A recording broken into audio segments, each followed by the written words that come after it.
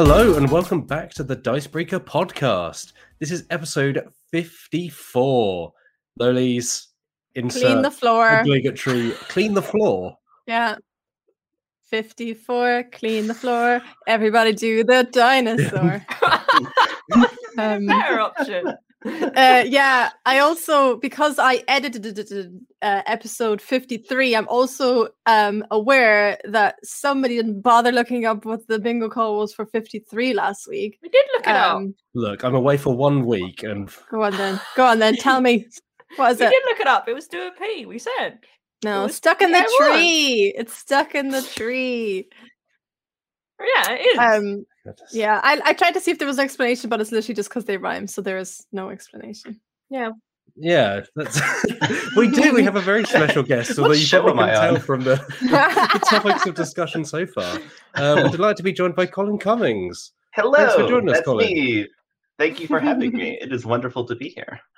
So for folks who maybe have come across some of your games before, or maybe haven't come across some of your games, do you mind giving us a brief intro of who you are and what you do? Of course, I should explain why I'm here in the first place. Who is this gentleman and why is he on this podcast?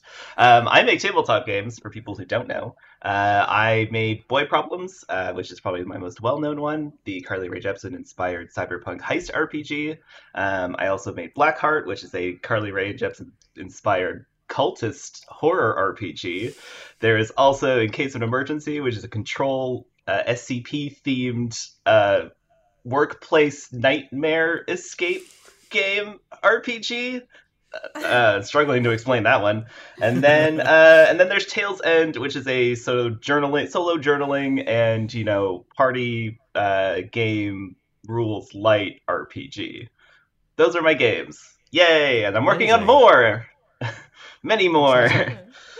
For folks who want a taste of it, we've actually played Boy Problems on the channel before. We played it for EGX Res, I think it was last year. 3 separate characters, all named Carly Rae Jepsen or some variation of. Yeah, it was. I've never It seen was Matt. wonderful. I've never seen Matt quite so excited.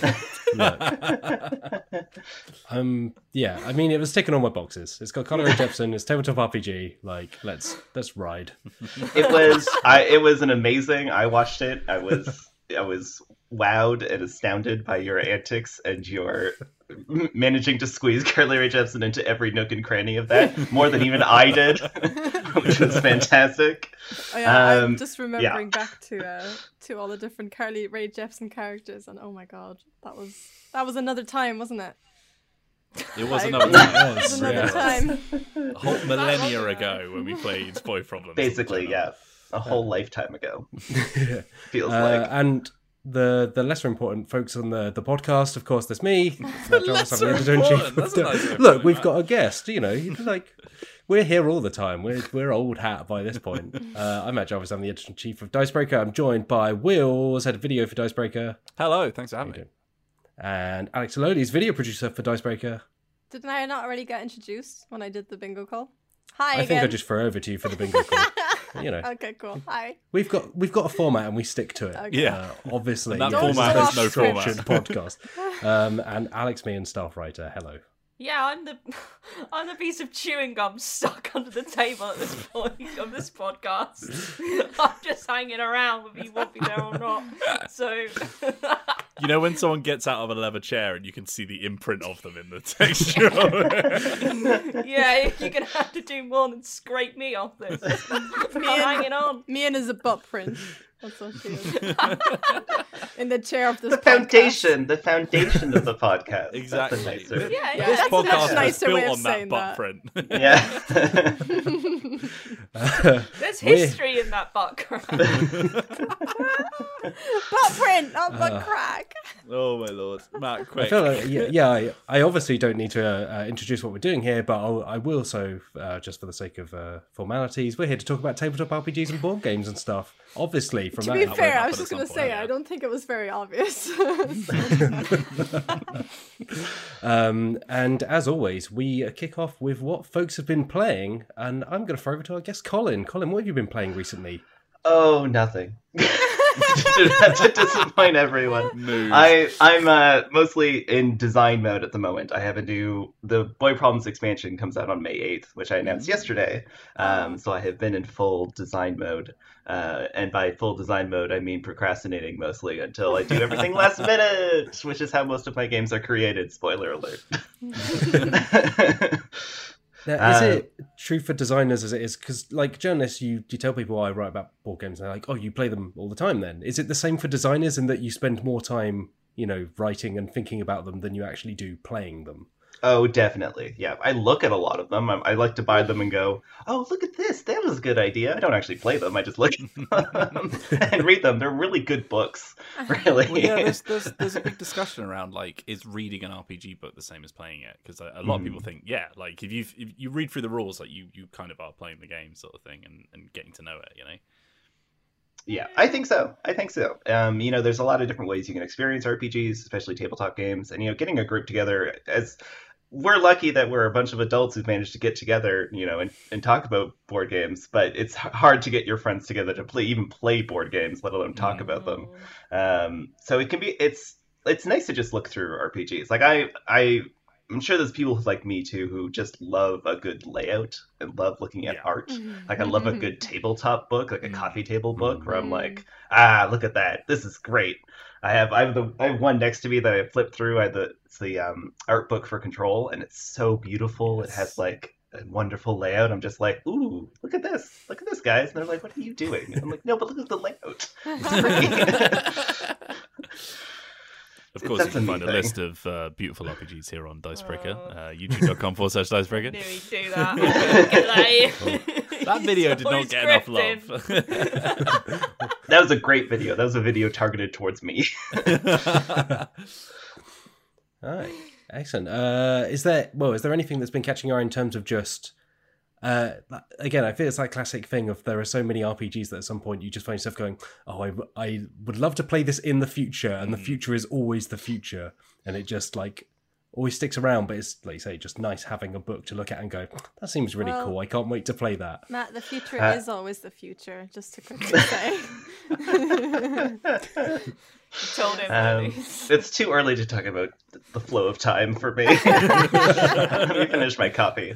I'm really excited. I backed Wander Home, and that the physical copy should be somewhere in the mail, possibly. I haven't really looked at the shipping notification on it, but I'm very excited to dig into that. It looks like a very beautiful RPG, and I love the little forest creatures going on adventures. It's such a wonderful team who did that too. The one I gaze at lovingly is Lancer. I always look at Lancer as my like dream to play, but who am I gonna wrangle to play Lancer? I'm like, okay guys, there's a 400-page book. It's about mechs, and they're out at 400-page book. I'm gonna put down a hex map. Yeah. Okay, wait. Yeah, wait, no, why are you leaving? So that's my dream at some point. But that's why I make the RPGs I do, because I'm like, I can't get someone to play the 400-page one. So I'm like, here, it's a 4-page one. You can get in 20 minutes. Low barrier. Come play RPGs with me. Yeah, Lancer is that's definitely in that category of like I own a copy and have looked at it multiple times, but then it's just like I can't, like I've tried to pitch it to my friend group multiple times, and they're like, yeah, we like mechs, all of this kind of stuff, and then like you say, it's just almost the idea of having to learn a whole new game that isn't just like 5 to 10 pages long is sometimes just overwhelming. That's the problem. Yeah. And it's a very Matt Jarvis game as well. It really is. Matt, you and I have a lot of overlapping interests. Yeah. Colin, can you confirm when you're making a Carly Rae Jepsen mech game? Oh, that's on my to-do list. Trust me. All right. Wills, should we flick over to you? Yes. What have you been playing recently? Well, we literally just played my favourite game of all time, Cyclades. My favourite board game. I'll let Loli's talk about that, though, because Loli's has got something very exciting to say about that. But apart from that, I have also I played some more Arkham Horror, and something horrible happened. Something absolutely horrible happened. So we moved on to the next scenario. We finished the train, so we're now on scenario 3 on the campaign we're doing. Where we've arrived at Dunwich. and basically I'm playing a character called Ashcan Pete, and he's a vagabond, he's a wanderer, but he has a dog called Duke, and he's an ally card that starts already in play. So it's really good, really good card, but obviously he's kind of rubbish without it. And this scenario is literally designed to get rid of your allies. It's to the point where there is a card that you can draw just called Kidnapped. And I was like, oh no. Like, I read the title of it, I was like, oh no, please. It's like, if you have an ally, put it in the potential sacrifices pile. And I was like, no, not my dog. It was horrible. And then we got annihilated, so now we have to start again. But yeah, that was harsh. But speaking of reading RPGs, I haven't played, but have been reading the rulebook to a game by, I think the name was Radman. They sent it to the Dicebreaker Twitter account. If you've got a cool RPG that you're working on, by the way, let us know. We've got a contact email, we've got DMs, all that kind of stuff. Let us know about your games you're making. But yeah, he sent us a copy of Hesitation at the Gates, which I'll quickly read out the blurb for because I feel like I'm not going to be able to describe it otherwise. It's an eclectic theme. So Hesitation at the Game is a game of chasing enlightenment. Your character will have goals, motivations, relationship. It's a tarot-based role-playing game with a trick-taking resolution system, which is really cool. So I was reading through the resolution stuff. So if anyone's played a trick-taking game, like Hearts or Trumps or whatever, it's a game in which one person plays a card of a suit, and then everybody else has to follow a suit. The person who played the best card in that suit wins. There's also a Trump suit, which has much better connotations than the modern variation of that word, but is basically like a suit that beats all other suits. And then if you don't have a card that matches that suit, you have to play like a burner card, which won't do anything for you. So you kind of like have a hand of cards as you're playing. And you're playing, so instead of doing like spades and clubs, because it's a tarot deck, you're doing swords, pentacles, cups, and wands, which is already quite thematic. But of course, in a tarot deck, you have the Arcana cards, right? So you've got like the Devil and the Wheel of Fortune and the Empire or whatever, or the Emperor. So each one of those, if you have it in your hand, you can play it as part of the resolution system, and then something cool happens. But because it's like a tarot deck, you have to look at like how does he describe it? It's almost like the court that card exists in. So like if you're doing something cool, but you play, the Wheel of Fortune card, that might be based on like something lucky happening or like, something chanceful. So you have to then have the thing that you are doing to make things happen fit that kind of theme, which is kind of interesting. So it's like, yeah, it's a really like, if you're a game designer, it's got loads of cool tech to think about and like think of the implications of, but it's all wrapped in like this really interesting, like almost like 1800s, maybe 1700s kind of like Catholicism kind of like mythos and stuff. So it's full of I'm taking notes off camera. It's all you're playing as like a heavenly order and all that kind of stuff. Like, it's really interesting. It's a really cool book. But that is on itch. It's radmad.itch.io/hesitation at the gate. So give that a look. But yeah, really interesting. That's what I've been doing this week. Nice. Yeah, we were chatting about this the other day, Wills, because it feels like there's been kind of a recent trend of like RPGs powered by tarot decks. Yeah. Because there are like a number of RPGs that obviously use playing cards, obviously dice, but I don't know if it's just because I've noticed more of them. Like they've obviously always been around, but it feels like it's been it's been a thing for a while. But I think the problem with tarot decks is they're a little bit more hard to get hold of than a playing card decks. They're a little bit less accessible. But once you have one, they're such a good game design tool because you get all of the power of playing cards, but you'll get all the theme of a tarot deck as well as all the Arcana cards to have like a really thematic. You look at them, like especially if you've got really interesting art on the deck that you're playing with, that immediately inspires you. And so like tarot cards are really, really cool to play RPGs with. Even if you're just like messing around as a person who reads tarot for your character kind of thing, they're a really, really fun tool to have. I love the idea. Oh, sorry, Colin. Oh no. I was gonna say I have a quick cultural question because I was thinking of a design tool the other day and I realized you guys might not have had it or called it something different. When you were in like elementary school, did you have cootie catchers? The little like little origami like things that you fold and then you like fold up the tellers. Yeah. I don't know what you called them. We called them cootie catchers, but I was I think like they were that. fortune tellers or something. Yeah. Fortune tellers? Yeah, they're Okay, from yeah. that you do this Why were and then they you cute? Yeah. unfold the Yeah, flower. you I sound don't- like they're cootie catchers. I cannot explain. You shoved them in cootie someone's twirls. mouth when they tried to kiss you or something. I'm not sure. I don't know where the name came from, but we called guess them they- that. They kind of had like a sort of who are you gonna go like what's your future? Yeah, gonna be? that's Who what you Yeah. gonna it be? was. Yeah. It's It like was that- that playground game of is it MASH or something? Where it's Yes, like- I was just about to bring Yeah. up MASH Yeah. as well. Yeah. Yeah. Okay, MASH was also MASH for you. It was like mansion, apartment, shack, and house, and then Oh, you yes. like. Oh, wow, I remember Yeah. that. Yeah. Yeah. Okay, great. Well, Well, look forward to my new apparently- RPG. That was. Apparently, as well as being used to tell fortunes, the shapes were used as a pincer to play act catching insects such as lice, hence the cootie catcher name. Oh. Interesting. Whoa. I thought it was along the line of ew cooties. Everyone's webcams have just turned off for me, by the way. I've no idea why. I can't see any of your faces. It's very ominous. Oh, no. That happened to wanna me fix that before, one, and I Ross? just cracked on. So Crack on. All right. Okay. We'll keep rolling. All right. I was just gonna say I love the idea of using a trick taking, like you have a hand of cards, because then you're gonna have to choose when to use which cards. Mm. So like maybe use a better card earlier on, and but then sacrifice the potential of getting a better outcome later. Yeah, it's really interesting because you have a bit. It's kind of like how Aegon works in that you kind of know what's coming before you decide what your character's doing, kind of thing. I really like it when systems give you like a sort of a platform for you to tell like what's going to come for your character, rather than the classic just sort of like I'm going to do this thing and then you roll a dice and then you like fall on your ass or whatever. Yeah, You know, where it's more like, oh, I know that there's a big failure coming up, so I can make that more interesting. Sort of. That's all I wanted to say. Yeah, it's I'm good. intrigued by, speaking of card-driven RPG, I'm intrigued by Fiasco, the second edition of it, I think, because I really like original Fiasco, but it is very much kind of like a traditional-ish role-playing game. Although you do use cards to write different elements on and you have relationships with the other characters. But the second edition they put out comes with decks of cards and is more kind of card-focused, I think, to make it more accessible for folks.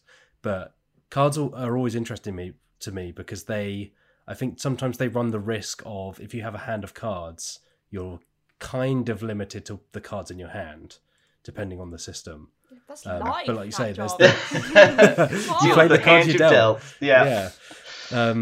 But I think there is something really nice in that it, for certain players or certain groups or certain systems, it does provide that structure in a little bit more of a formal way, I suppose, where it's like you're not just handed everything and told to, do with it what you will. I really liked Wizards of the Coast when they did Gamma World and their cards in Gamma World, because all of the cards were loot and powers. So you started with a very simple blank character, and then everything just stacked up as you got more cards. And the powers might not make sense with your character, but you just kind of rolled with it, and then you just had these really weird characters with these really weird apocalypse inspired powers and items and things like that. And it was a nice way to formalize loot.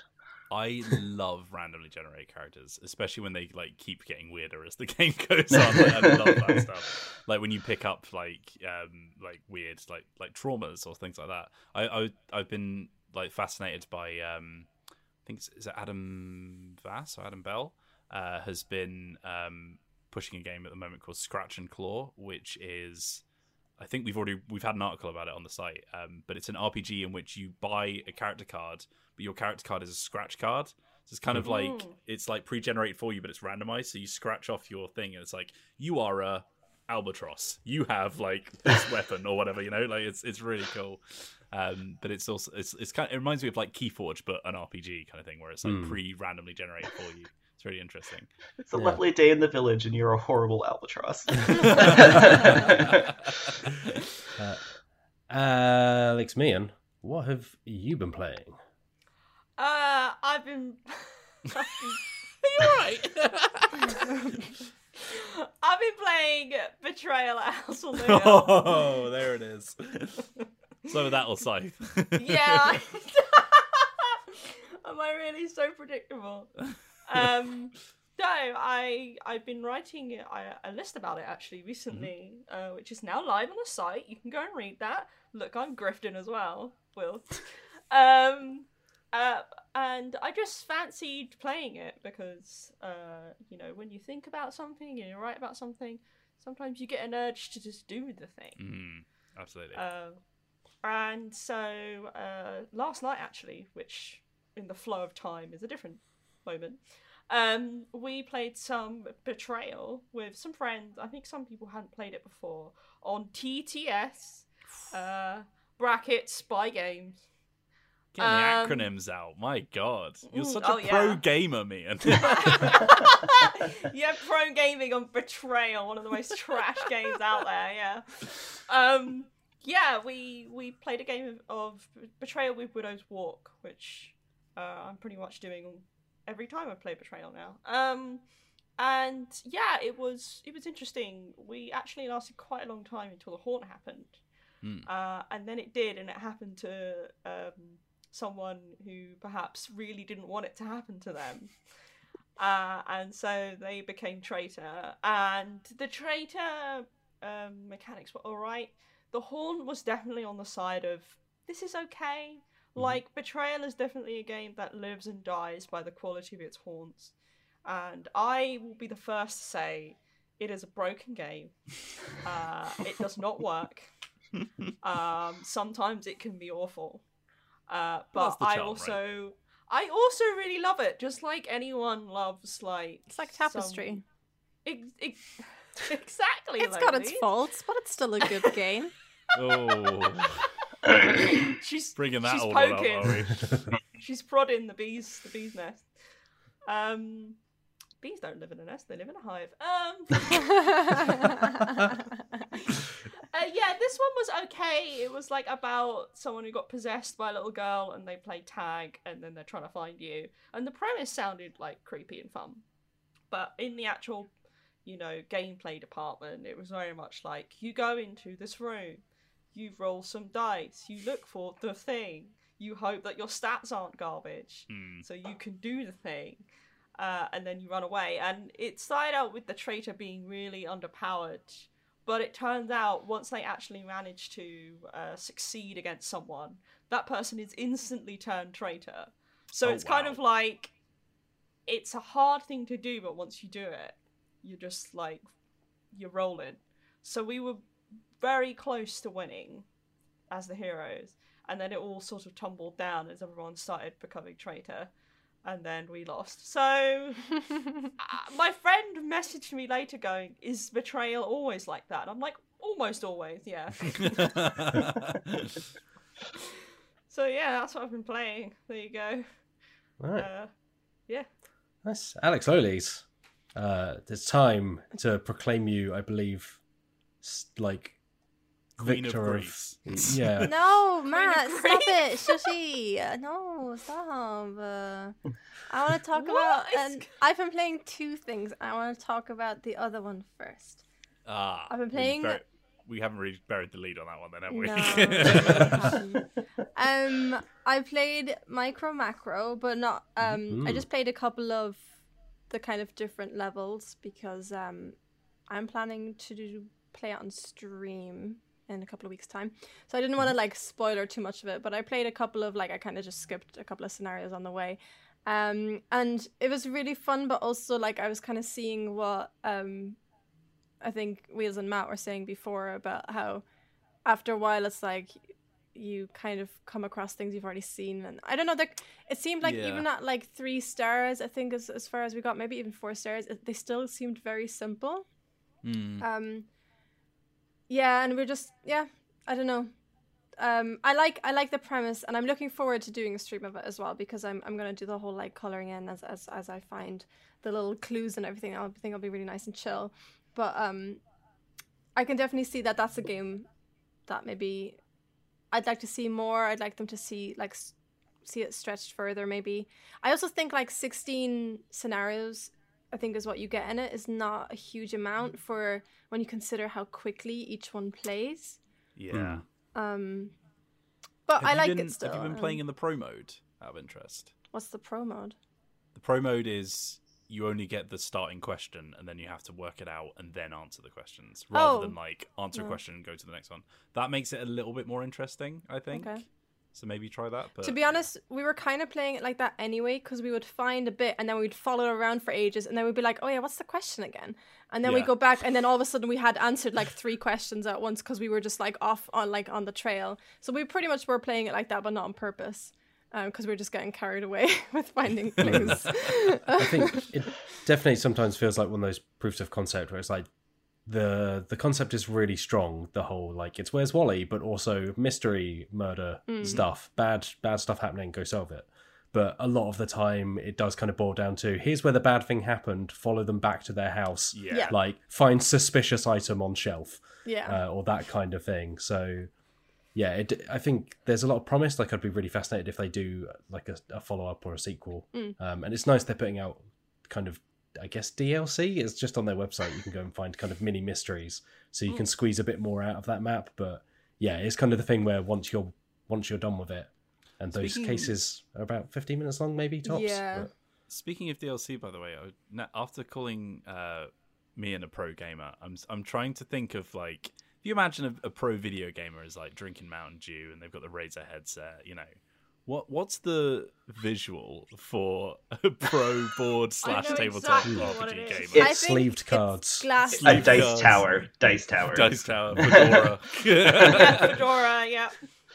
One of those really expensive tables that like are just Yes, like like a the world you like can pull the map out at any time and like Yeah. Plaid For shirt. sure. Plaid shirt for sure. Metal coins. It's all the fancy stuff in it. custom You'll miniatures. never be one, Wheels. You'll never. I know, be one. an entire room full of Kickstarter miniatures that they haven't Yeah. painted. Also, I mean, those fancy tables are often like that kind of velvet stuff, right? So you definitely wouldn't be able to be a pro gamer. Oh no, it's Wheels. felt, isn't it? Felt. Isn't it? Yeah, Oh, felt. yeah, I don't know. Whatever. It's fine. Sorry, I only put velvet on my table. Nothing but silk for me. Yeah, so anyway, Micro Macro was one. And, I mean, everyone's spoiled already, but I won a game of Cyclades. Why sad? You usually love winning, Loli. I love winning, but it's been spoiled by several people on this very I didn't podcast. On this very podcast. Yeah, we played it just before we started recording this podcast. We were playing with the PAX Oz lot. We were playing with the designer of Pogs. I was trying to say PAX Oz, but I was saying PAX Oz, I think. Anyway. Yeah, we were playing with them, and it was is it your favorite game or one of your favorite games? My favorite, yeah, one of my favorite. Wheels' favorite game. It was my first time playing, and I on the very last turn, Wheels wasn't even in, like as part of the winning you people. should have lost to Alyssa, to be fair. Had Alyssa been paying attention. There was 3 people who were close to winning. There was one who'd been close to winning for a couple of turns, and I'd been like trying to get to her. And like Wheels was like, "Oh, if you do this, then you can stop her." But Wheels failed to see that because he was like, "Oh, if you do this, you stop her," and she did, and I could have like my place to say. I could have potentially finished. I could have potentially won earlier if you hadn't like given her the clue. But then she was building her second what they called Metropolis. And she was she had 3 islands, and one of them had already won. That's the one I was trying to get to the whole time. And then the other 2 options was one that was really far south, which I couldn't get to, and the other one which was just on like the island next to the current island she inhabits. And everyone who's playing, there was 5 of us playing except for me, failed to see that I had an island right next to that one, and there was a ship there, and all I had to do was send a troop over. So she put the Metropolis there, and so on my turn, I would just sent my troop over and took it from her. It was literally like in a cartoon where they leave a pie cooling on the window. Yeah, Loli's was the dog just like following the pie smell. Yeah, following just the smell. floating, yeah. The smell trail. Not snail trail, that's different. So yeah, Alyssa, Very different. it was entirely Alyssa's game until I was such a meanie and just snatched it from her. Yeah. Yeah, had Alyssa put that on a different island, she would have won, like without any competition. Yeah. So, Loli, are you telling me that you beat Wills at his own game? I did. I said before the stream, Alex Lolies says that she's never played someone before and then immediately wins. She's great. Yeah. She's great at board games. 2 for 2 in the Cyclades trilogy as well, right? Cyclades and Kemet. Inish. No, it's yeah. not Kemet. Sorry, Inish. Yeah. Yeah. Yeah. Kemet's what's left. Well, the thing is, right, this is what I found quite interesting when we were playing that today, is in games like that, when it's all about like area control or like kind of fighting each other a lot of the time, my usual tactic is to be in people's faces and to like take everything they have, and I'm very military. Like when I That play, doesn't sound like you, Lola. when I play Seven Wonders, I'm the same. I'm always on the military track. I just love being really like aggro and like just doing that stuff. It's not a surprise to anyone. But in this game, I think because there was already some people being aggro towards each other, I just kind of like very quietly worked in my little corner and just my own thing. Yeah. And then at the very end, I tried to be aggro. I was trying to build myself up without anyone noticing, and then trying to take their things at the end, and it kind of worked out for me quite well. So I think that's something I need to keep in mind for future. It was kind of like the two people who were leading, you and Alyssa, you were both kind of doing that, just like not getting involved, just like, you know, just doing your own thing. And then Alyssa was going to win via philosophers, and then you ended up winning via military. So it's just two different versions of sitting in the corner waiting for that moment to strike. Yeah, and it was the women who were on top as well for at the end. Yeah. What can I Yeah, say? I feel like We're top I feel like conquerors, us women. I feel like a lot of the time with those kind of games, like if you're winning at the start, you will not win the game. Like as soon as you make yourself a target, like that's it. Done. Yeah, because I wanted to Footballs, build yeah. a metropolis much earlier, and I realized that if I build a metropolis, everyone's going to come for me. And Alyssa was the one who built the first one, I think, and that's why people went quite heavy on trying to get to her. But she batted it off really well. Like, really. nobody really got close until that very end bit where I like nabbed the other one that she like. Nobody got close to the first one she built. Because she was just like swatting everyone away the whole time, and it was really impressive, actually. Like fly. Yeah, like fly, like literally, it was. I was very impressed, especially you can watch because the replay of that. Oh, sorry, I was just going to say you can watch the replay of that over on the PAX Australia Twitch channel as well, or on YouTube. Yeah, I was just gonna say, especially because at the beginning, before we started playing, she seemed quite unsure about like what she had to do and stuff like that, and then she just stole it anyway, almost. Right. That's what I've been playing. And I like Cyclades, and Cyclades is really good. It's I really want to good. buy it, and I want to. Also, I went sailing in the Cyclades before, so I've been there. You're getting all the wins, aren't you? Did you conquer someone's island or not? No, but I Yeah, that's conquered someone's that's a bit heart. of a personal question. Whoa! No, I want to All read right. that bit. Right, I'm done. The end. Right. I'm boring. I played more Bullet Heart. I had a whole week off. And I You're played the two Leonardo games. of the group. Did you say the Leonardo? What, like Teenage Mutant Ninja Turtles? I mean, I did eat a lot, Peter. I played more Bullet Heart, which continues to be cool. We were dog sitting for my parents, and my wife and I played Bullet Heart a lot. I don't know whether to call it Bullet Heart or just Bullet, because they've announced an expansion that's called like Bullet, and then it's an orange emoji, which I assume is Bullet Orange. Is it so a peach? this must be Bullet. Are you sure it's not a peach? No, it's orange because it's characters from Orange Juice, I think, the series. Okay. Bullet Peach. If it was peach, that's it'd like be the saucy. not safe for work expansion for Bullet. Matt, please refer to it by its God-given name. Come on. Don't Bullet- disrespect Bullet Bullet. Heart. Bullet less than 3. Bullet Heart. Yeah. Bullet. That's a 3. But yeah, it continues to be cool. Like it scratches the Puyo Puyo Tetris itch that I always have. It is the closest that a board game comes to that kind of puzzling. It's very good. We played the co-op boss mode rather than the competitive mode, and it's neat. You just turn over one of the heroines, because they're all heroines, and they become different bosses with unique decks. There's one of them that only has 3 cards in their deck. They're just built around the number 3. So every time they do 3 of something, or you do 3 of something, something happens, which is quite cool. And then there was someone else that just kind of squished us basically with their patterns because they were really hard to clear. Both times I got eliminated, and then I think my wife might have won both times just by herself, so clearly I was the liability. Like Loli said, it's these women. They'll get you. The other thing I played is Crokinole. I managed to play Crokinole for the first time in a while. No way. Now, Colin, this is a Canadian game. I don't know what this is. Please tell me what Crocodile is. Oh, we're gonna about Alan, you to are in change for a treat. your life.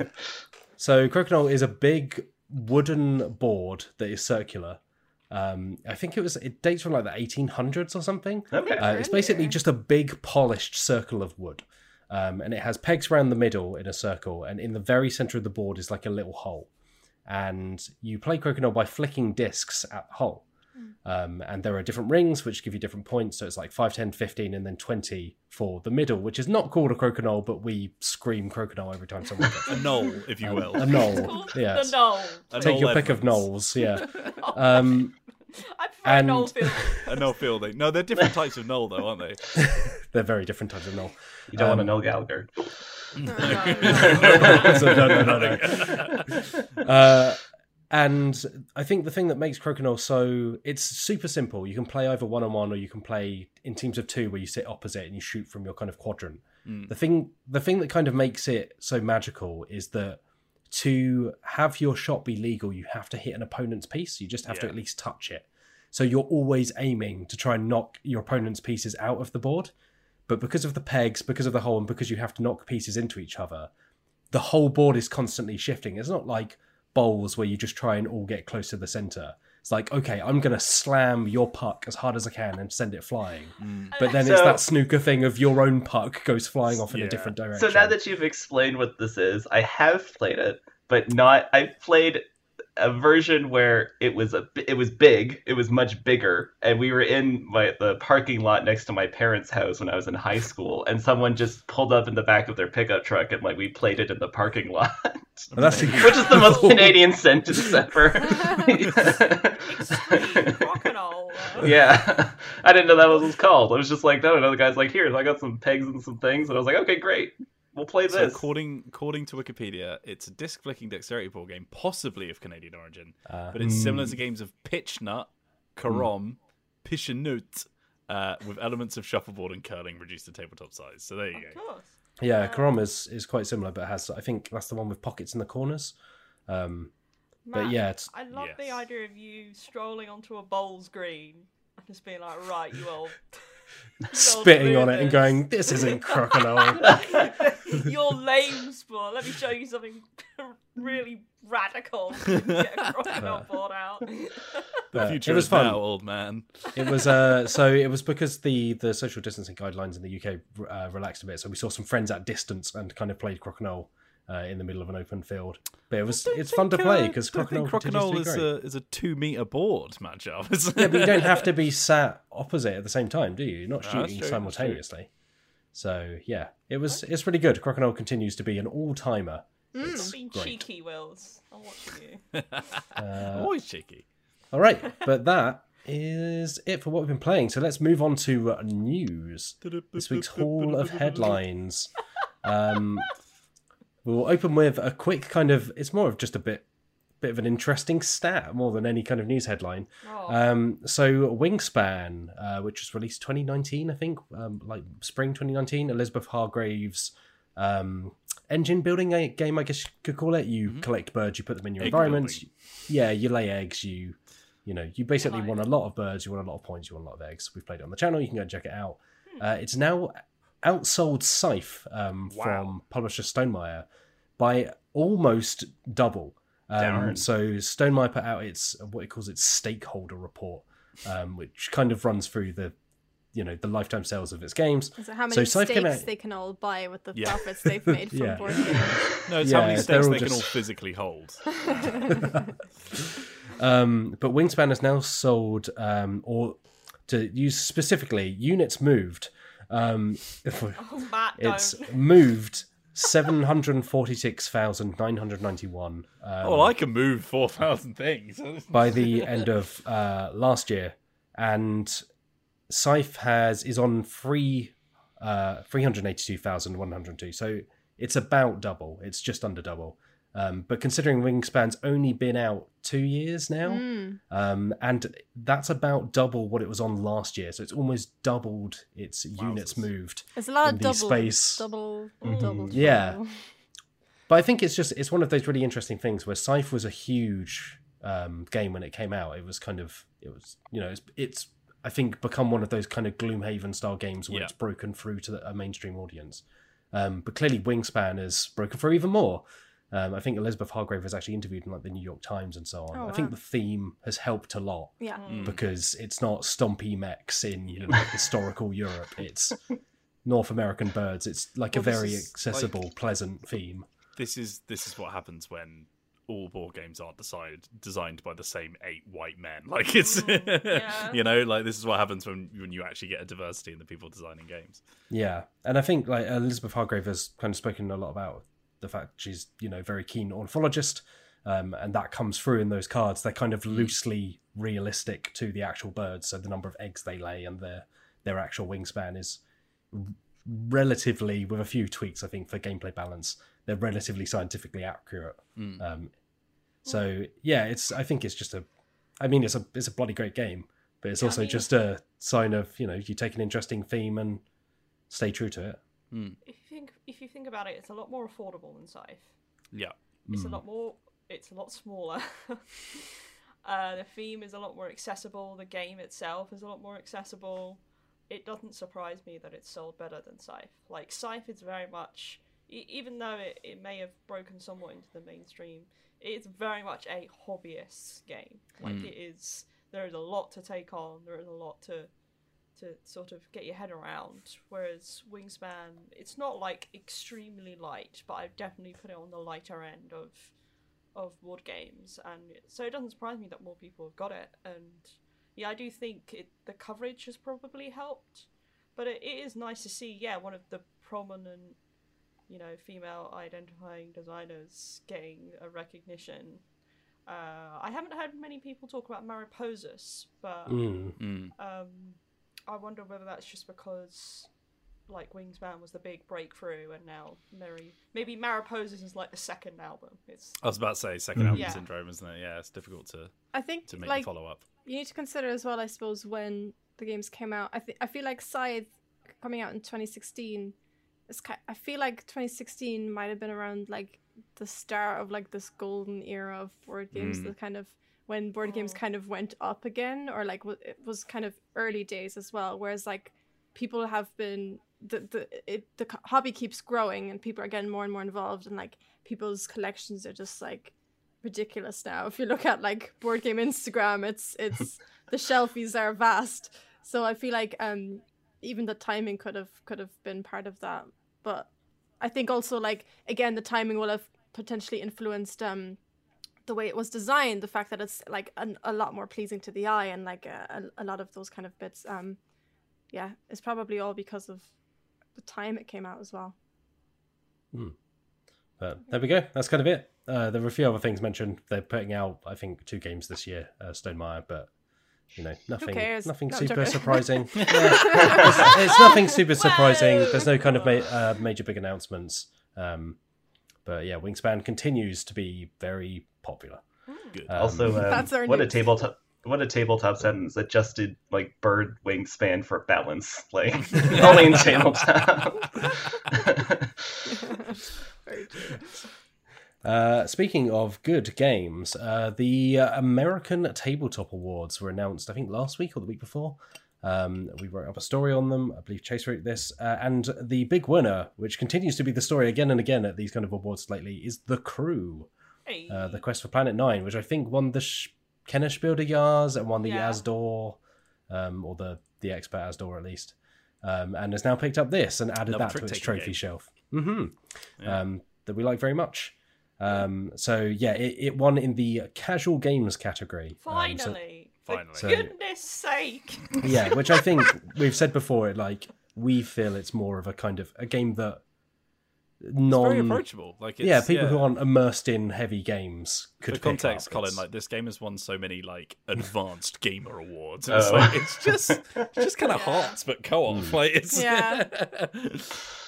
So the American Tabletop Awards are quite interesting. They're generally, I think they're organised by like kind of a group of industry figures and content creators and so on. They're relatively new. They've only been going a few years, but their categories are quite different to the things like the Spiel des Jahres. So like I say, Crew won in the casual games category. Abandon All Artichokes won in the early gamers category. Yeah, I've heard a lot about this game. It's popped up very, very often. So now I am intrigued. And Calico won in strategy games. Oh. And Road to Civilization is the complex game award winner, which I've not heard of. I don't know Road to Civilization, but I've heard of Calico because it's about cats. So Yeah. apparently it's very good, but I've not played it yet. Yeah, that's another one that's popped up in various circles, and Also- I'm like, oh, what is this? Also one dominating board game Instagram, because people just love getting like a picture of their cat next to it. Or, I think did somebody make? Is that no? Never mind. Is that about quilt? Is there like a quilt in it or something? I don't know. It's got that kind of I think the cat isn't is it? sat on a quilt on the box art, so you might be right. Okay. I can't remember much more than that, but there we go. If you're interested in games that are picking up awards, there's a few more of them for you to go and check out. Moving on, Alex Meehan. You wrote this story about One More Multiverse, which I'm going to say is not a great title for what this is, but the premise sounds exciting. Thank you so much for asking me to explain what this is on the podcast. This is One More Multiverse, which they describe as a platform, which is nice and vague. But essentially, you'll be able to use it to play and design RPGs online. And their big hook is that the interface is kind of inspired by video game RPGs. So it's going to be... The main aim is that it's going to be very accessible to use. So whether you're making a campaign for a particular RPG, that will be supported on there, or whether you're making your own assets for RPGs, or even designing your own game system, apparently that will all be capable using One More Multiverse. And there'll also be things like safety tools to encourage inclusivity and make a welcoming environment. And there will also be a marketplace for people to sell their various assets or games, etc. on there. It doesn't explain exactly how copyright comes into this, which I'd be interested to hear about with this marketplace. They seem to be leaning more into rules light kind of RPGs. I think that seems to be a big push for them now. Big fist bump. So it might be the case that they're picking and choosing RPGs where the creators would be happy for people to kind of make stuff based on that and sell it. I believe there's also opportunities for people to just share stuff for free. It's in closed beta at the moment, but there's going to be a full release in Q3 of this year. Mm-hmm. It's interesting. It's kind of got like a Stardew Valley-esque look to it. Yeah. But I think the big question, like watching the trailer, it seemed kind of pretty slick, but it seemed like it was a step beyond something like Roll20, because it's not a hex grid or anything like that. It almost looks like direct movement. Mm-hmm. So I guess my big question at the moment is like where does the tabletopiness of this come into it? Because they describe it as being for tabletop RPGs, but if you're moving directly on the screen, and I think at one point they're fighting a monster and there's a health bar and stuff like that, at what point are you doing things not on the screen? Well, so like I think this is where, kind of like playing on Roll20 or something like that, like it's basically just like a visual of what's going on in your RPG, right? So if you've got like, say you're playing Curse of Strahd or whatever, you can just build out the castle, build out the creatures and stuff. Or if you're making your own like tabletop adventure, you can just here's the village, and it's like, oh, I need to shove an NPC in. You drag them from a box and put them on the ground, right? So I think it's still very much just like a virtual tabletop rather than being like a video game that has tabletop elements or thing.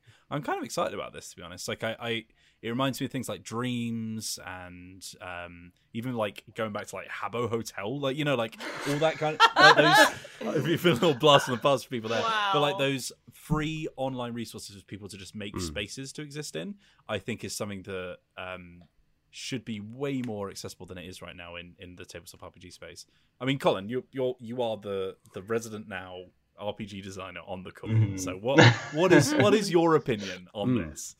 I've been following it for a while. It's super interesting. It's going to be so difficult to cover the wide spectrum of RPGs that they might want to include, because it's so easy to like do fantasy or do sci-fi or do steampunk or whatever the sort of typical genres are. But you all and I know, looking at itch, that a lot of the games don't fall into, oh, it's a fantasy game. It's like, no, there's 4 other things going on here that are very weird and different.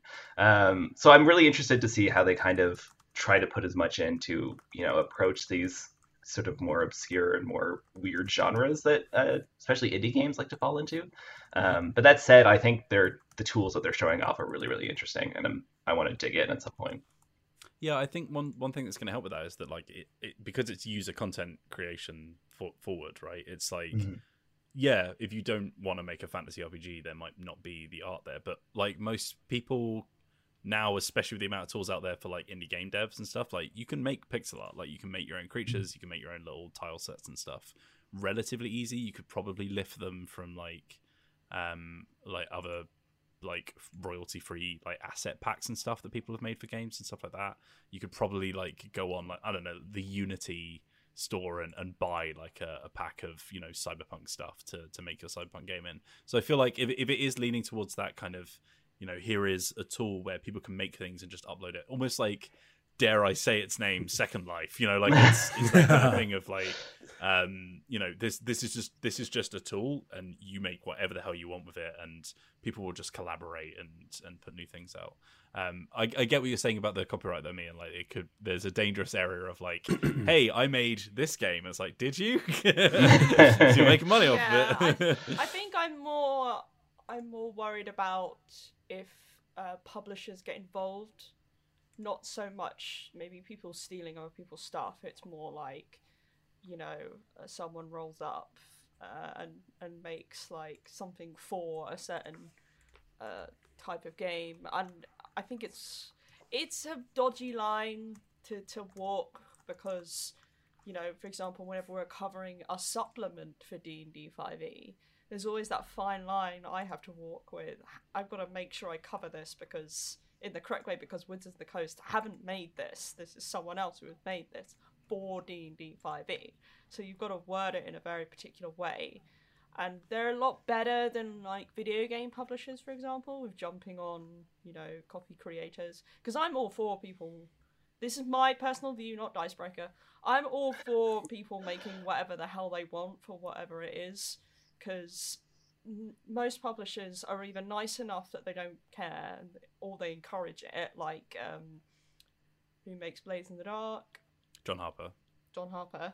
Or they don't need to worry about someone else potentially profiting off their brand, like D&D, Yeah, so I think that's the well, only like, thing I'd be worried about. It's the RPG space as well, so like the whole point is to make your own content for it, right? So I think and especially like D&D are like Wizards of the Coast are the most well placed to be that kind of, and like swoop in and copyright claim things and whatever. But that every week you see a new game that's based on 5th edition. You've got like the Dungeon Masters Guild or something. Well, they have the open source license, which allows people to create things effectively using the D&D system. And it's why you see miniatures, right? You see D&D compatible miniatures. Exactly. As long as they're not directly taking that artwork, which is a whole other question of copyright. Yeah. I think generally, like you say, it's one of the nice things about the tabletop space is people tend to be quite respectful, for the most part, of if they take a system, they say it's inspired by this or it's based on this, like they seek permission, like they use that system in a way that creates an entirely different game and different experience, but doesn't just claim to be the originator of it. Yeah. So I think in terms of this, it should be fine. I think it will just be, because it's pixel art, could you see people just putting in, I don't know, Mario or the Stardew Valley characters? Like, is Nintendo going to come stomping in? But don't get it's Nintendo like the same involved. with anything, right? Like, you can say the same about Tabletop Simulator, because there's Mario Monopoly on there, and there's there's a load of copyrighted art. There's the Pokemon Wingspan mod, right, that we were talking about. Where it's like, what happens if Nintendo do get angry about it? Yeah. But I can see where you come from. Once they got a scent in their nose, they're off. Like bloodhounds in Nintendo. Yeah. They're slow to move, but they hit hard when they do. Yeah. Oh, okay. Like a truck. Yeah. Yeah. But I'm intrigued by this. As someone that plays Theatre of the Mind and doesn't care much for things like Roll20 most of the time, this is one of the ones where I've looked at and been like, oh, I could actually see myself being interested in this style and this presentation. Will's Uncle Mario's copyright truck. Yes, man. I will say that, like, I think what's really cool about this is, there's a lot of virtual tabletop things out right now, which makes sense because nobody can be around a tabletop right now. But most of the time, when you do see things like this, especially the ones that have like polished assets, so there's that. I keep forgetting the name of it every time I mention it, but there's like the super polished, like fantasy RPG tabletop thing, which has like proper 3D dice and 3D miniatures moving around and like. I think I know the one. You mean, I can't remember the name of it, but like you get stuff like that where it is, that's cool if I'm playing D&D and you happen to have the creatures I want, sort of thing. Where it's super limited, whereas this feels a lot more open ended, like a lot more useful for people who, like Colin said, want to make weird stuff that isn't just in a bog standard genre, without the horrible jankiness of things like Roll20 and I think it's going to be really cool, and it's nice to see like a different perspective of the developers making it. Like it very much feels like people who are used to making like video game stuff making a tabletop thing, rather than kind of like shoving in like CSS knowledge, rather than actually making proper experiences, if that makes sense. But yeah, no, I'm interested in this. I'm really excited to give it a whack. I think were you talking about Tailspire? Was that the one you were? Yes. Yeah, that sounds right. Yeah. Let me just Google it. It comes out. Right. It comes, I think, out tomorrow actually in early access on Steam. Wow. Well, there you go. Yeah. Yes, Tailspire. Yeah. So looks absolutely incredible. Like really gorgeous visuals. But if you're not trying to play a fantasy RPG, like it's only so useful kind of thing. But yeah. So there you go. Very interesting stuff. All right. Last one on the news docket for this week. Just wanting to give a quick kind of shout out to the Zenobia Award, which I think me and you wrote up the story. It was announced last autumn, and they've just released the shortlist. Yeah. It was announced in November last year, and it's kind of mentorship program award. Which is designed to kind of bring some different voices into the tabletop design space. So it's specifically intended to kind of support and promote a historical board game that's not necessarily created by a white, straight, usually academic, often part-time dabbler in spurious facial hair, is the quote here. So they've released a kind of summary of some of the games, I believe 46, that are being put forward towards the kind of judging stage that will happen later this year. And there's some really interesting ideas in there. So the concepts range like across the board in terms of time period, from like pre-1500s to today. And they cover a variety of issues from colonialism to queer issues and sort of culture, as well as, like rebellion and revolution. And they cover all sorts of different geographical areas as well, from sort of pre-colonial US to Hawaii to Asia, East Asia. So yeah, like there's some really interesting things going on in there. And the ideas will be developed till June 15th, by which time they'll need to present their designs to the panel of judges. And 3 designs will be selected, and the creators will receive $4,000 in cash prizes. $40. That's $40. As well as support with sort of wrangling a deal with a publisher, a big publisher, hopefully. There are some publishers involved in the award. Sweet. So that's what's going on. It's really exciting. You can go and view the entire sort of list all 46 games on the Zenobia Award website itself, if you're interested, and maybe root for your favourites. And it's speaking of root, it's got a couple of big names attached. Are they mentors or are they just kind of support? There's Cole Worley and there's Jeff Engelstein. Yeah, Cole Worley's involved. I think they're judges. I'm not sure whether they're involved in the mentorship. I believe the designers are receiving kind of feedback and some mentorship at the moment to kind of develop their designs. But I'm not sure how much that proceeds, like that continues onwards. Apparently the entire process will be completed by October 15th of this year. Yeah, it's cool. I think it's like historical games they're definitely one of those genres that often have like a very Western perspective, right, on often non-Western issues and events. Europe in the 1700s or whatever. German trade routes. German trade routes, Italian, like trade routes, trading in the Mediterranean, yeah. Spanish trade routes, yeah, or a very sort of Western perspective on colonialism, in the sense that we're just establishing our trade routes on this. Colonialism. Yep, classic. Don't worry. It's totally fine. There you go. Yeah, no, it's exciting to see what's going to come out of this.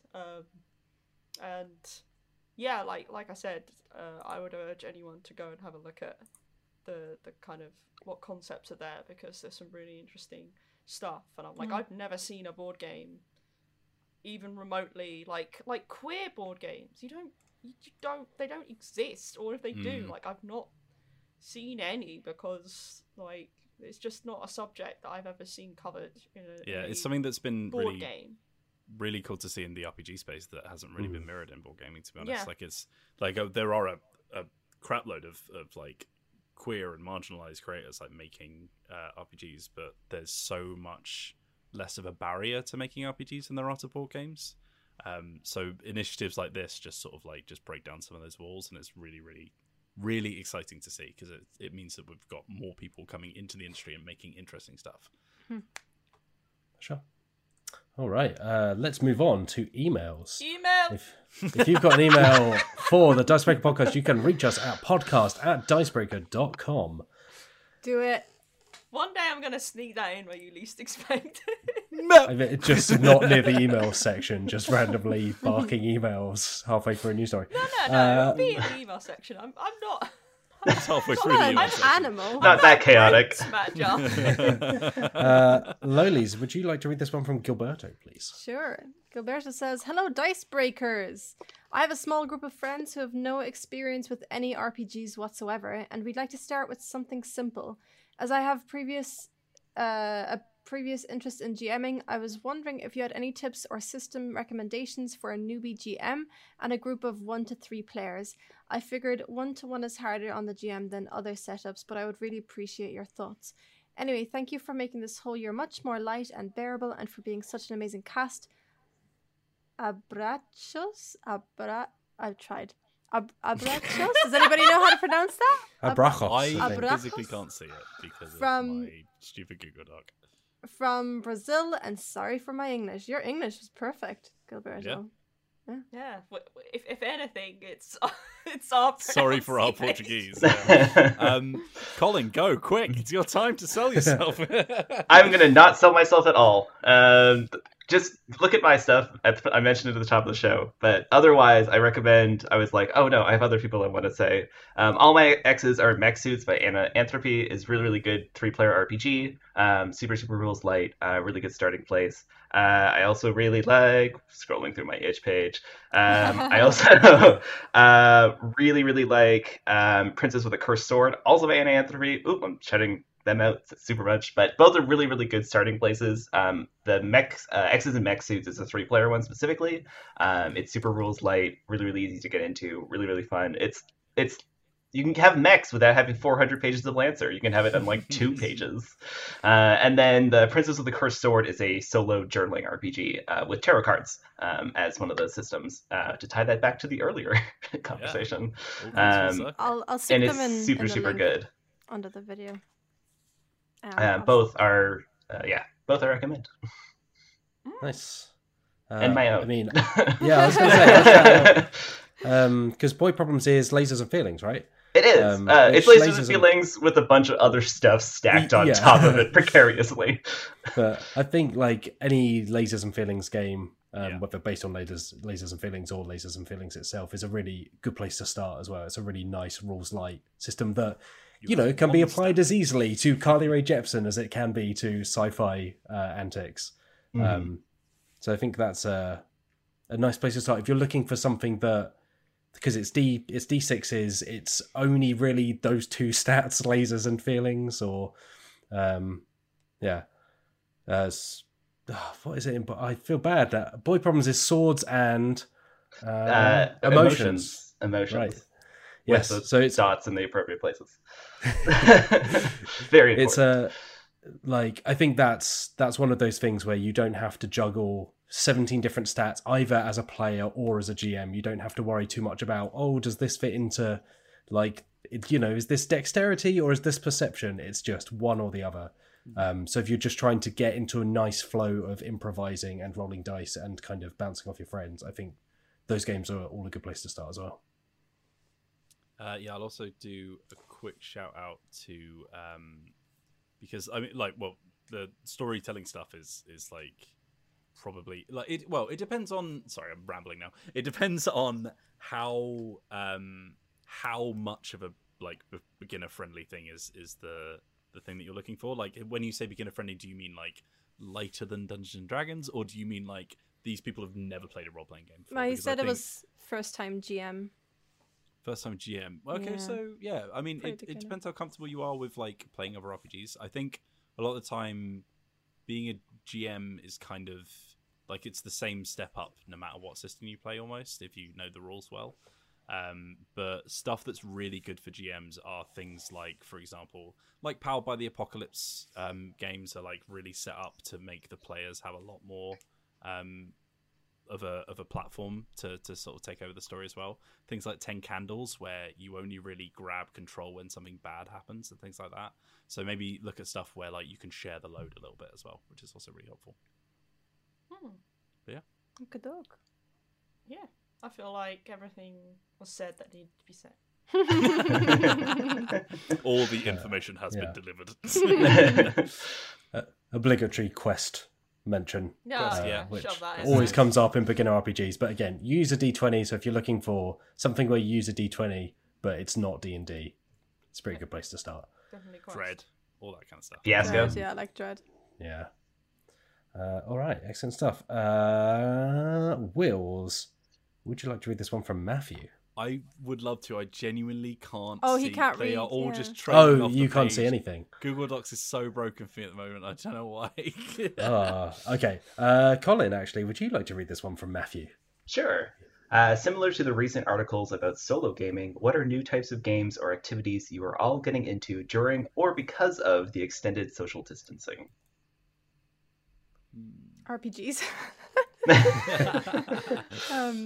I mean, I obviously I think, to be honest, most of the games I've been playing have been for Dicebreaker. I've played some games off camera, but I would say the vast majority of games that I've played in the last year through the pandemic have been Dicebreaker. And obviously we definitely got into a bit of a way that where we're doing a lot of RPGs because it's quite a simple thing to do like this, especially because we are theater of the mind players as well for the most part.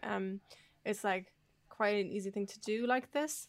I don't know if there's any types. I guess I've been sticking to lighter games because I don't really want to be like for TTS, for example, I don't really want to be fiddling around with lots of pieces because TTS is already fiddly, and then when you're adding a fiddly game into the mix, it's just an extra double fiddle, and I'm not about that life. So never double fiddle. That's what we always never say double fiddle. Yeah, I'd rather just single fiddle. Thank you very much. No, so for me, I think I've just kept to lighter games. I've kind of re-explored some games that maybe previously I wasn't really keen on, because as well I've been playing with a lot of people who maybe aren't like super well versed in board games. So I've been like Machikoro, for example, I used to like actually dislike, and but I played it on TTS because I was teaching it to some people, and I was like, actually this is pretty good, and obviously we've covered it on the channel as well. But yeah, mostly I've just been playing light games, which to be honest is like mostly what I've been playing anyway before that, but I would have also played some deeper games, but I just haven't really touched that at all. I've been like, in a similar place where like you're kind of limited to who you can play with, which is a much smaller pool now that you can't sort of just go out and meet random people. So I basically, like, most of the games I've been playing has been with my partner, and she's super not into competitive stuff. So like if there's anything where it's very much like me versus her, she's just like, I'm not into this. So I've been playing loads of co-op games, like, or loads of like Euro stuff where it's sort of like not quite as, you know, direct competition and more just sort of like we're both playing at the same time. Which is not something that I necessarily leaned all that much towards. Like I really love co-op games, but like usually I would play them every now and again rather than like I'm gonna play 4 different co-op games, you know? Yeah. But yeah, no, I've been really enjoying it, to be honest. It's been like a new avenue. Nice. Colin, has anything been filling your lockdown time? Well, for a good chunk of the lockdown, I was unemployed because I used to work in the music industry, and then Live Nation decided to lay off 3/4 of its staff, which was, I mean, that was fine. And now I work in the video game industry, so that works. That's great. I escaped. So for a while there, I played a lot of video games. My low point was I was playing World of Warcraft again. That was my low point. That comes up. I got into World of Warcraft. I started started Final playing Fantasy it. 14. Man, Yeah. you never got out of Final Fantasy. There's no Not escape. pretending you weren't playing it from the womb. And then I started playing Mahjong in Final Fantasy 14, so like 2 layers deep into... Yeah. You were double fiddling? Oh.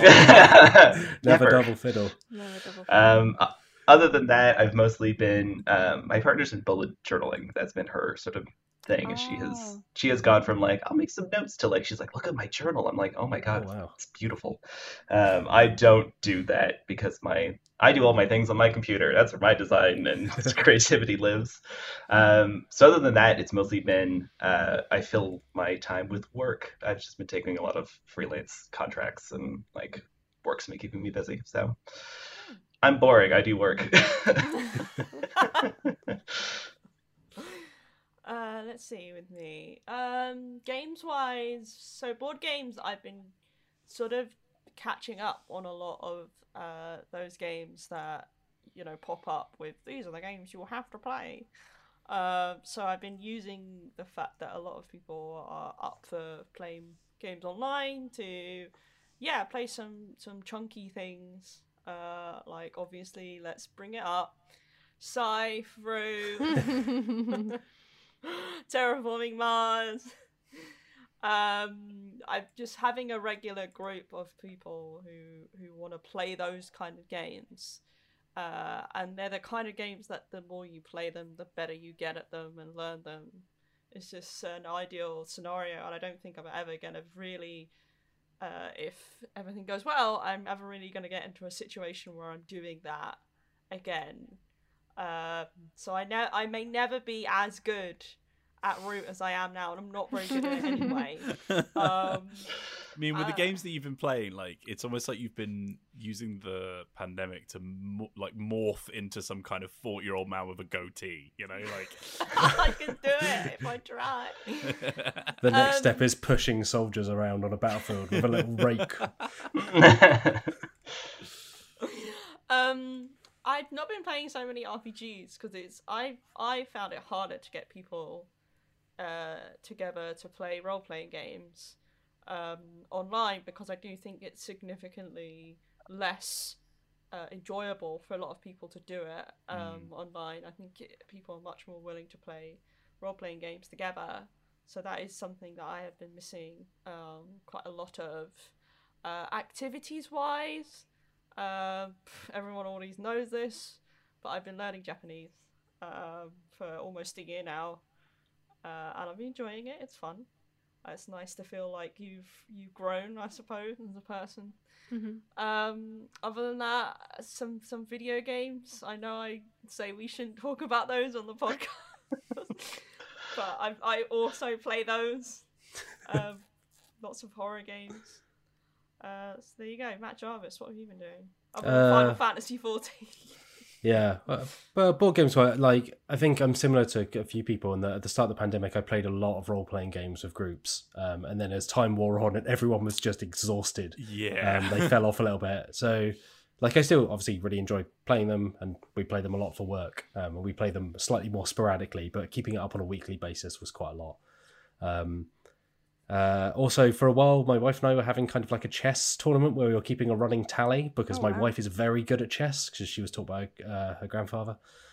So she actually knew moves and positions and stuff like that. And I was basically just scattering pieces around the board and going, "I hope that works." Matt, you should absolutely play the fake chess RPG. But yeah, we got really into chess. Like, chess is obviously great. And also we got into Go for a while. We started playing Go. And I got into Mahjong, yes. Both with cat people and not with cat people. It's an optional cat mode. people are superior. Yeah.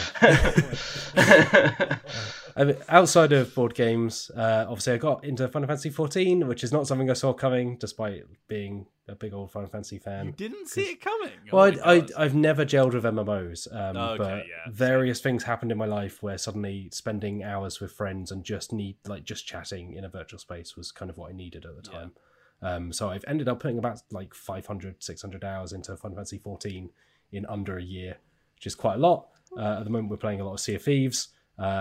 My friends and I are now doing a weekly anime club where we watch anime together, which is also something I was doing already, but now we watch as a group. And we have a whole spreadsheet where we rank what we want to watch, and we rank the opening songs and the closing songs. We're currently on Cells at Work, and Cells at Work is great. Yeah, this is a very good idea of into the life of Matt Jarvis. I am a caricature of I approve myself. of everything. Colin and Matt, you need to just make friends after this and play LAN. That's what needs to happen. Speaking of which, Neon Genesis Evangelion is on there. Most of the group has watched it, but there are a few people who haven't, and we're just trying to keep it slightly further down the list because that's quite a lot to go into. It's a weird one to watch online with friends. Are you going to do the show or the movies? Show to begin with, at least. Okay. We're just doing series for now. Yeah. Okay. Colin, it's adorable that you thought they just watched one. But it's been really wholesome because there are people in the group who've watched a lot of anime. There are people who haven't watched much at all. And we're going for, we're just ranking stuff based on Wikipedia descriptions, basically, because most of us haven't heard of most of them. But you discover kind of hidden gems, and they're just, a lot of it's very wholesome. And the less wholesome stuff we don't watch.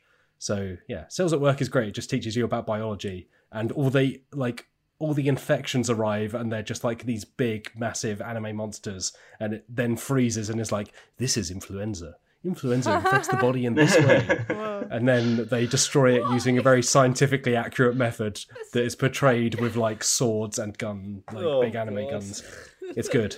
Also has a great opening and ending theme. Every time you get into depth talking about anime, I just watch Wheels just slowly crumple into myself. Look, someone should make a Cells at Work tabletop game where you play as the cells in the human body. No, they should make an Osmosis Jones game. Come on. That's a good idea. Oh! Reading taking notes again. Come on, Colin, I'm relying on you. All right, there we go. Wheels, you still can't read anything, so Mian, would you like to read this one from Sam? Friend of the site, Sam. I love how I'm the next choice after the Wheels can't read anything. Well, I'm we cycling around the physically group. have to pick Mian, so... Yeah, sat at the back of the class. Sam, also known as Orangeful, writes, level 99 just shared a design your own bullet heart heroine blog post. If Dicebreaker was a bullet heart character, what would she look like, and what would her powers be? Here we go. Oh no, Matt's been building up to this one. This is the only reason he picked this question, is so that he I feel could like we just have to go pick off on one. individually. let's pick individually for ourselves. So quickly, like, describe yourself as like a super powered. So in Bullet, they're saving the world from kind of intergalactic threats. Is that the idea? Yeah, basically. But in Bullet, style. there's someone that's like a baseball star, and they fire like flaming baseballs at enemies. There's one that's an origami master, and they just form like a massive crane, like paper crane, which is in the background, which is very good. There's one that's like a composer, like a music composer. So just kind of take an aspect of yourself and, inflate it. This is hard when we don't know Yeah. what we're working with. I've never played the game. Yeah. I guess I would just sort of like shout opinions at people until they destroy. Hot take, man. I'm hot take man, which sounds like a Kojima character, to be honest. It does sound like a Kojima character. Hot take, man. Big Chungus. Don't reference that What does a video. Big Chungus have to do with anything? I think for me, it would, like, leaning on all my own stereotypes at this moment, it would probably like be on a train or something. Yeah, I'd be like a super powered Thomas the Tank Engine just crashing into. You know that bit in Ant-Man where the Thomas the Tank Engine is huge and crashes for a house? That's me. You could be the Ringo from the original Thomas the Tank Engine, and you summon the trains. Oh, that's like you're the little conductor.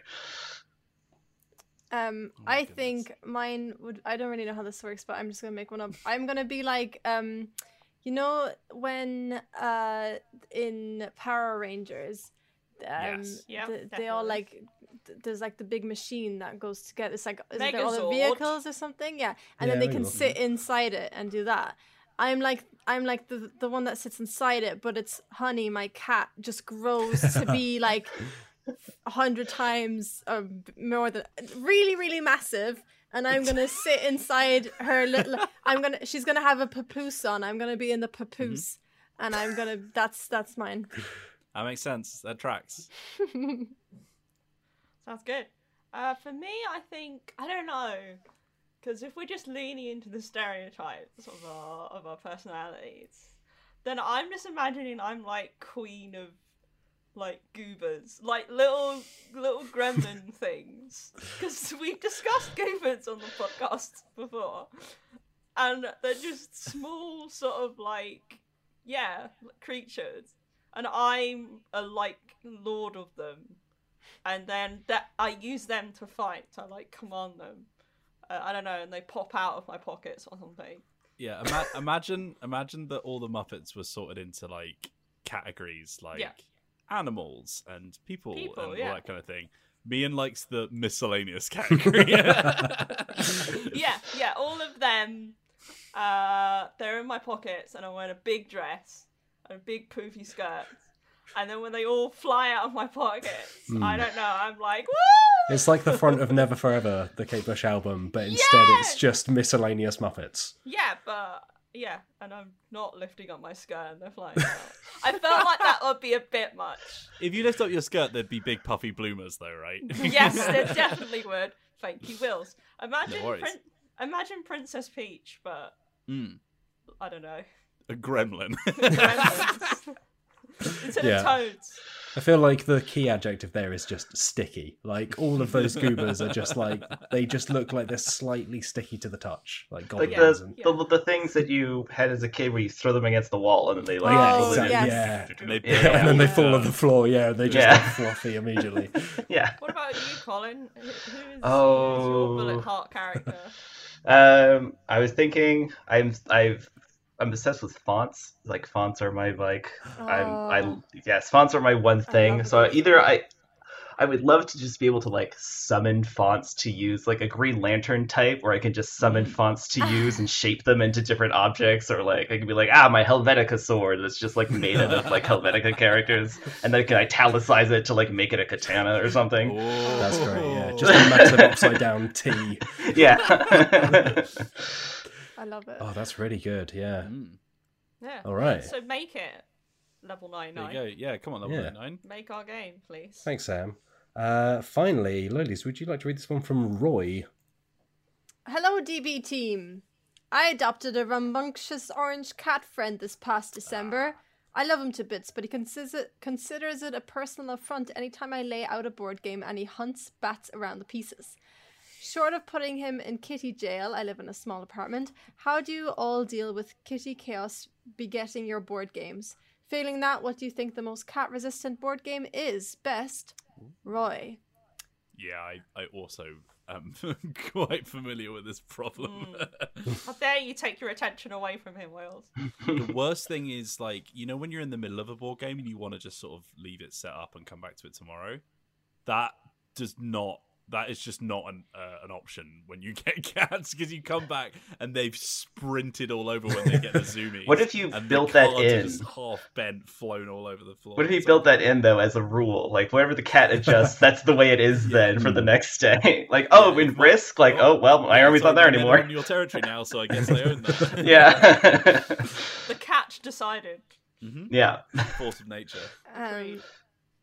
Yeah, my cat doesn't do that. My cat's really well behaved, so I got nothing to add to this. But she's just like quite. Honey just never wants anything to do with anyone, right? It's like, I remember meeting Honey and just being like, I just got the sense of like, oh no, Honey is not impressed. This one. Is Honey well behaved, or is she just really lazy? Because she's well, the thing is, Honey doesn't go on table surfaces, so if I have a game set up, she won't go up there. She started jumping on this table because she's on a diet, so when it's dinner time, she jumps up on this table now to be like, come on. But other than that, she doesn't go on tables or like surfaces. And I to be honest, I kind of trained her to go up on this table as well, because I kept giving her treats when she came up. But yeah, other than that, she doesn't do that, so I have no problems, and I never have any problems with her, and she's the perfect cat, and you should all be jealous. Well, thanks for the question, Roy. But yeah, as for actual advice. Yeah, it turns out the problem is that your cat isn't trained enough. Yeah, you need to get a better cat. My advice is to play. My advice is to just play RPGs. There you go. Yep. No bits and bobs. What about you, Matt? What Holly generally doesn't jump up on tables, or she only does it at night when she thinks we can't see her. Because like our electric hob beeps if you leave things on it, like if it feels pressure and it's not on. Wow. And sometimes in the middle of the night you'll just hear beep, beep, beep, which is clearly the cat's done it. Oh, Honey used to turn off the Xbox. She does do that. That's pretty good. Yeah. Yeah. But, or on. Yeah. But or on. Holly, so normally with Holly, she really loves boxes. So if we're playing a board game, we'll just put the box lid to one side and she'll sit in that and fall asleep. Aww. So a lot of our boxes just have hair on the inside where she's slept in them. But generally, she'll just sit down and she'll snore. She's less fussed about running through things, causing chaos. That might, I mean, if that works for your cat, Roy, maybe try that. That might be a little nicer. Try the box lid. Or if you put like catnip or something in the box lid or something like that, keep it distracted. I'm now trying to think, like, out of the board game world, like, what is the most cat resistant? I'm thinking like games where you draw on the board rather than have like miniatures and stuff. Yeah, but if they walk across it and stuff, they'll still wipe it off, right? That's true. What is the most cat resistant board game? Happy Saddle? You don't really Battleship? You have to actually like that's baked in. Yeah, they are. Yeah, that's a really good strong point. Maybe like a card game. Yeah, I guess. Or you still have stuff laid out on the card game. Don't you? Do like Kerplunk and involve the cat. Like Kerplunk what is the Jenga? And yeah, just the cat's just a part of it. Yeah. Jenga with a cat. Yeah. Jenga challenge mode sounds good. Yeah. It's a game where like it's quite funny if the cat jumps on stuff. Can you imagine playing Dread with a Jenga tower and a cat, and you're just putting your characters' lives in the paws of a cat? Instant Agent death. of Chaos. Yeah. Yeah. I unfortunately don't have any cats on my own, sad face. But my parents have 4 of them. Oh my god. That's a lot of cats. And 2 of them are especially notorious for causing chaos and trouble, particularly if food is around. I've never known animals more desperate to get their chops on something, to the point where they can open cupboard doors and just like open packages and boxes and eat the food inside. So I imagine if as long as there's not food around, I don't think they tend to be that interested. But I do remember my mum being very upset one time when the cat kept sitting on her puzzle. Oh, my cat Really does that. like that Honey puzzle. does do that. She does actually swish the puzzle pieces off the table and stuff like that. Yeah. Your puzzle was a picture of her, to be fair. So maybe She's was... just filling in the blanks. Yeah. There is the thing that cats sit in loops, right? They sit in circles. I left which I my think is Ring also where they Fit like boxes. So. on the sofa, and I came back, and she was inside the little ring. That's Oh my It was goodness. so That's cute. I have a very picture sweet. of her, and she's just like sat in the ring, and I was like, "Oh my god, this is so cute." But you could try that, Roy, is just make a circle of something and see if your cat sits in it. Make Or- because a they- ring. SpongeBob episode where they trying to get away from sea bears or whatever. Or put Well, your that's- laptop on your lap, and then the cat will sit on your lap instead, because it'll want to sit on the laptop, right? Mhm. It's like a thing. Yeah, warm things is also a good idea. Put Yeah. something warm down. And that's it on Yeah, get your game box, stick a hot water Stick bottle it in the it. microwave. Stick it in the microwave. Stick it in the oven. Or only put your opponent's game pieces in the microwave, and then the cat will only mess with them. There you go. Sabotage. There you go. All right, well, I feel like that's the comprehensive guide to cats and board games. That's so how I good run job done, Cyclades everyone. earlier. We hope that helps. Yeah. But that is almost all we've got time for on this week's Dicebreaker podcast. Before we leave you, Wheels and Lowlies, what's coming up on youtube.com/Dicebreaker? Well, Matt, thank you for asking. So we just would have had that live stream that we were just talking about go out on the Wednesday, but also at the same time, we've got a You've Never Played Quacks with Alex Meehan. Oh my goodness, because Meehan has never played Quacks, or, well, she has now, but Yeah. when the video starts and you're watching it, it'll be like me and has never played Quacks. Yeah. We will have also just yesterday, if you're watching this on the day it goes out, done a collab stream with Ox and EG to do some Ghostwriter, which is a brand new game from Resonim, which is a party game about interpreting ghosts, which is very fun. Tomorrow we've got the next episode of our Arkham Horror Mother's Embrace Let's Play, because the comments were pretty universally in favor of us carrying on with the game that they thought was crap, which sounds like YouTube. A lot We of play it comments so were you don't like, have "This to." sucks, but keep going." And then on Sunday, I've got a new list coming out, and I genuinely can't believe it's taken us this long to do it, but Best Co-op Games is on the way on Sunday, so look out for that one as well as all kinds of stuff next week. But, I've talked for a long time now. So, Matt, what's coming up on the website? You mean dicebreaker.com? Why, thanks, Wheels. We, of course, have daily news stories from Alex Meehan and Chase, our wonderful news writer. Meehan's mentioned her betrayal list of the best, worst, and weirdest haunts. We've got a review of The Initiative, which is the new game from Corey Konechka, which is kind of like a blend of escape rooms and choose your own adventures and an actual board game, which sounds kind of cool. Can I just say that Corey Konechka sounds like if Reiner Knizia was trying to pretend it wasn't him. Yeah, I to be honest, I thought Matt just mispronounced it, and I was like, No. "Wow." Hey, we said no more games from Knizia. No, I'm Corey Konechka. Konechka. And we also have a piece coming up probably next week, so not up by the time you read this, from Emma Steer about the representation of disability in various board games and tabletop games, which is a really lovely piece. So look out for that. And also Niall wrote something that went up last week while I was off, but I'll give it a little plug here because it's really good. Chatting to various board game publishers about being environmentally friendly with board games, because obviously boxes full of plastic and cardboard and wood.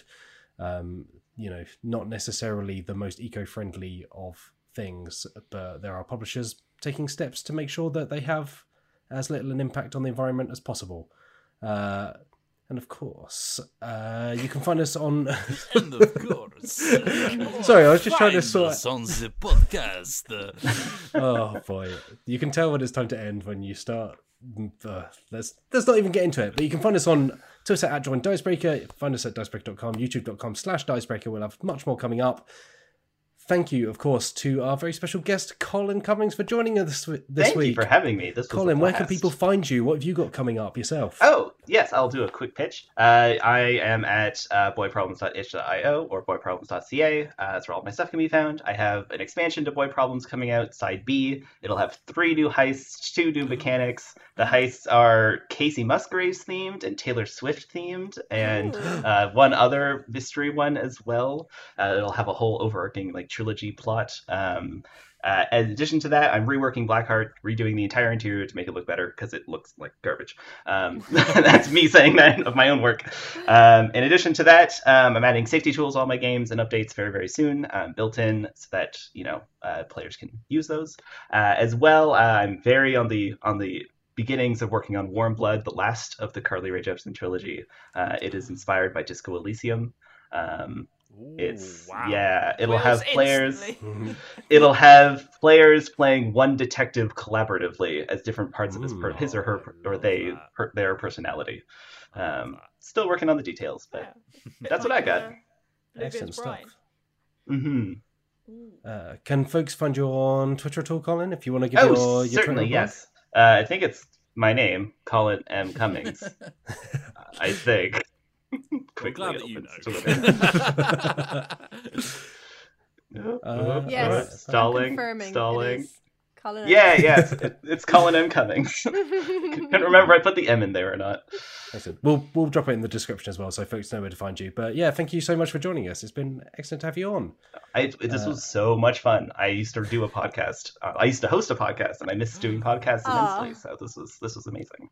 Well, you're welcome back on any time. I'm sure we'll find another reason to get you on and chat more about Carly Rae Jepsen, Mechs, and Taylor Swift. Which, look, I'm not writing it. You can just leave. Just leave me and Colin here. I'm not writing it. But yeah, thank you all for listening. Thank you, Wheels, for being here. Thank you very much for having me. Thanks, Mian, for joining us. Okay. Thank you, Alex Lowleys. Thank you. Don't forget, I won Cyclades. I've been Matt Jarvis. Thank you for listening to the Dicebreaker podcast. We'll be back next Friday at the same time-ish. Normally it's 3 o'clock on a Friday, 3 p.m. BST. Yep. Time differences. Don't just never mention time. It's easier that way. But until then, everyone stay safe out there. Look after yourselves. And until we meet again, have a lovely day. Bye-bye.